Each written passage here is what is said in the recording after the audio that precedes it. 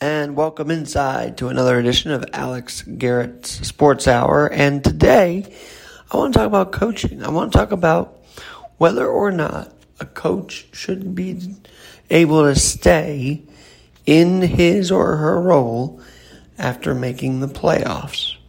Because what happens if this whole year a team is frustrated, a team's fan base is frustrated, but all of a sudden they make the playoffs? Does the team then have an out to keep the current manager, current coach on the sidelines? Or is there still a valid reason to fire the coach / manager if the fan base is displeased all year long and then somehow, some way, the team wins the World Series even, or the NFL Championship even?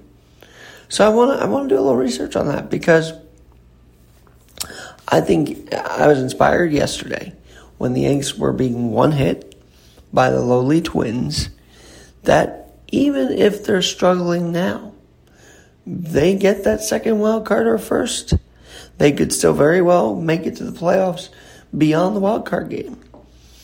And then somehow anything's possible. So does making the playoffs this year free Aaron Boone from any disciplinary, like any firing? Is that going to be we made the playoffs, so we're going to keep him? Despite all the frustration the paying fan base has had all year long with him. Same with Rojas.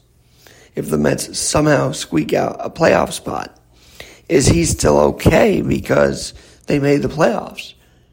Or will there be changes made? Here in New York, hockey-wise, John Tortorella was fired after his postseason appearance. And by the way, they note that he had made it 3 or 4 straight years to the playoffs with Tortorella. But as we see here, Glenn Sather fired him because, making the playoffs isn't good enough in New York. And I thought Sather frustrated fans, but he also understood the fans' frustration.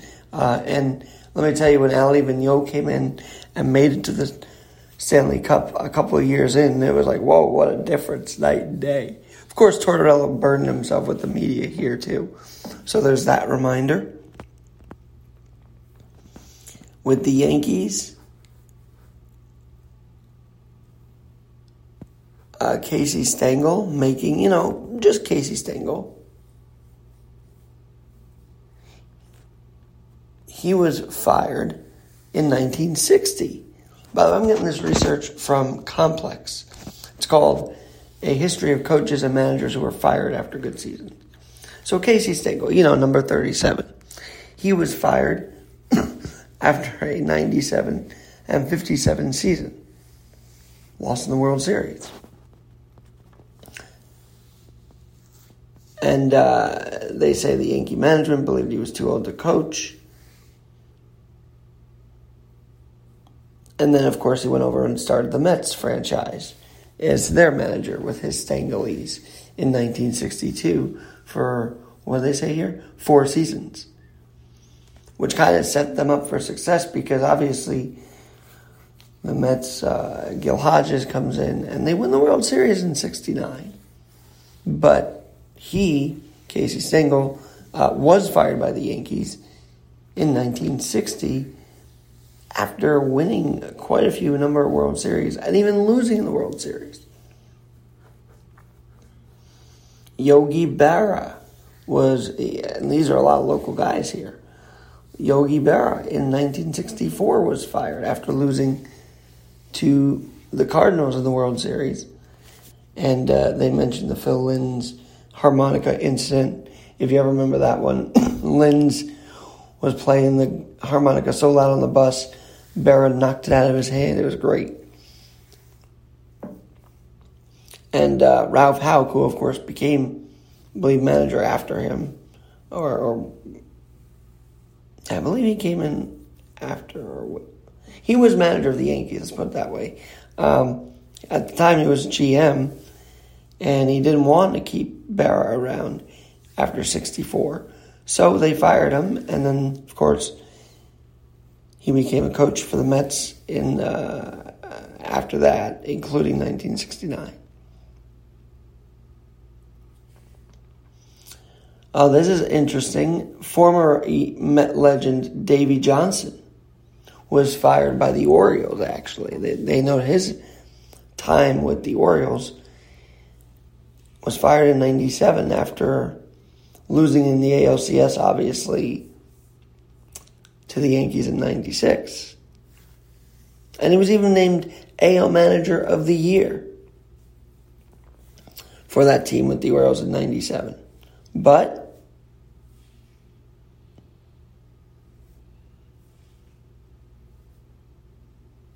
turned out he was gone. And so sometimes good efforts are also fired. Now, where this takes a turn, I believe, is that today it often feels analytics determine coaches and managers. So if they can go along with what the GM wants, what the president of basketball, baseball, hockey operations want, and not really their own style, they're fine. They're good to go. They can be on the bench for eternity. At least that's what it's felt like in New York. Because we know that Aaron Boone, he's trying his hardest, but at the end of the day, he and Rojas seem to be, Luis Rojas of the Mets manager, seem to be told what to do. For instance, who in God's name thinks Edwin Diaz is a solid closer? Who keeps putting him in there? If you're a manager of baseball and you see your guy continually blow a game, he cannot be considered a closer, can he? The Mets cannot truly consider Diaz a closer, can they? I think in the eyes of ownership and Alderson / whoever their GM is now, I have no idea what's going on there. They think Diaz is the one, and they tell Rojas so. Remember, Brody Van Wegenen called Mickey Callaway from the couch to tell him who to put in from his own home while they were in Arizona. So don't be fooled. These guys that can be yes men are more likely to survive, even if they make the playoffs and don't do anything else. Even if they frustrate a fan base and don't do anything else. I'll talk about the college coach circuit because, I have a Michigan shirt, and the fact that Harbaugh's been extended 5 years ticks me off. He hasn't beaten Ohio State once. And oh, by the way, they're winning a little bit better here this year, but it seems like they have to pull teeth to win. Oh, and if Oregon can beat Ohio State this year in Ohio State, why can't Michigan beat OSU in the coming winter? Doesn't make any sense. And what makes no sense at all is that they've seen him lose year after year against Ohio State, and yet he gets a 5-year extension. Someone tell me where this makes sense. Someone tell me where any of that makes any sense at all. I'm waiting for you. Alex at alexgnyc.com. How about here, I keep thinking locally in New York, but there's so many different avenues. How about Joe Madden in Chicago?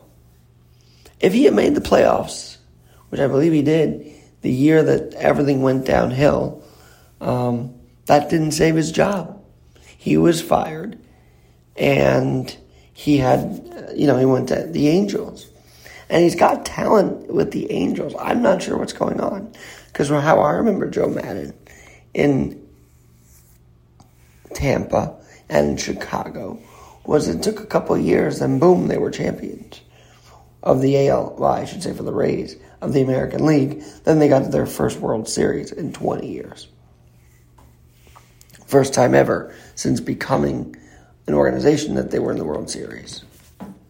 So Joe Madden's an interesting case study because he started to rub people the wrong way in the clubhouse in Chicago. and his time after winning the World Series, barely winning the World Series, was kind of stained after that. There was contract negotiations in the public. There was public comments made by the players, by him, and even Epstein. It was a mess. And he had to be fired. I think that was after they got knocked out by the Brewers in the wild card game. Then they let him go. So sometimes making the playoffs cannot save you. And I hope that's the case here. I hope that making the playoffs does not save Aaron Boone. Getting to Game 7 of the World Series did not save, of the ALCS in 2017, did not save Joe Girardi here, did it? No. And he was a much more structured manager, it felt like, than Boone. I know people complained he was too tough, yada, yada, yada, wah, wah, wah. But he was winning. He won a World Series as a Yankee manager. Just a year after taking the reins, 2 years after Torre's final season. And even that, he made the playoffs, Torre did, but that didn't save him because there was just a rift, and that rift could not be replaced or fixed, and they had to go a different direction.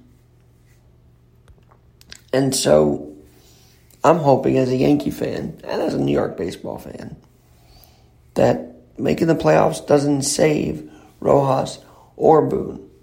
But because they're yes men, I feel like it will, and that's going to really tick off the fan base here in New York. That's for sure. Speaking of coaches, I want to let you know that we're going to talk some adaptability in the next hour with my my former teacher assistant and all-around mentor at Viscardi. Still is, in a different capacity. I consider him more a friend and colleague now than someone to report to, Joe Salonica. He will join me. He'll talk about the Henry Viscardi School wheelchair basketball program and how being a coach there shapes kids' lives in adaptive sports.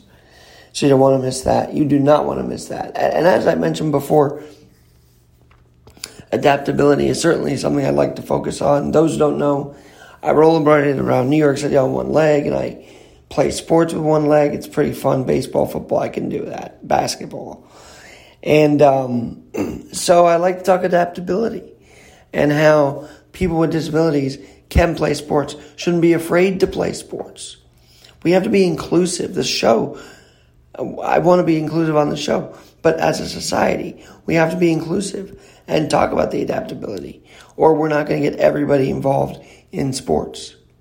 So I've got outlets where we are having those inclusivities, and I want to talk about that today with Joe Salonica. And he'll talk about being a coach, too, of a wheelchair basketball program and how he modeled it after the 90s Chicago Bulls program with Phil Jackson. You know, I was inspired when I watched The Last Dance. Now, Phil Jackson's a coach that tremendous, both with Chicago and LA. And for many people who want to say his GM career here sucked, I got news for you. Before he left, he put in Kristaps Porzingis. He drafted that guy. And that guy became a star with the Knicks. Remember, he was booed mercilessly, both Kristaps and Jackson, at that draft. But he became an all-star. And if he didn't mess up his back, he would have been an even better player here. But he did. Then he went to Dallas. And he's had his troubles there, and he's had some success. But, you know, he's had some issues off the field, off the court. But Phil Jackson did have that success there. But his flaw here in New York City was he tried to get his former player, David Fisher, to implement the triangle offense. And Fisher implemented it terribly. Turned out he was involved with a love triangle rather than an actual triangle offensive scheme to win here in New York as a Knicks coach. And, of course, he had to go. They didn't even make the playoffs with him. He had to go. But I credit Jackson with that. I credit Jackson for being a mastermind for the Bulls that had a Pippen, Michael Jordan, a Dennis Rodman, a Kukoc, a Steve Kerr. I mean, these guys were legends. And he managed them all the best he could, I think. But obviously, time runs out.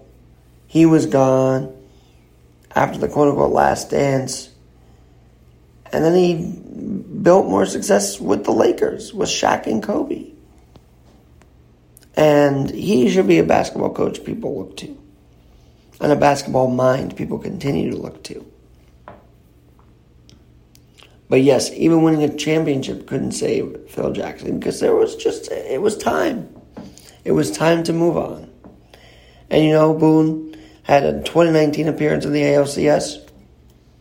But this year, Aaron Boone, I don't know, it looks like the players are lackluster, and I'm not sure why. Because these guys are getting paid to play, but they're playing like crap. They're making errors in the outfield. They're out, or infield too. They're getting one hit by the Twins, then finally come back to win. Yesterday, 6-5, Sanchez actually getting a big hit. Maybe that'll turn things around. But overall, the air of the Yankees is just so rough to watch right now. And I know the fan base will not be happy if he continues to be the manager in 2022.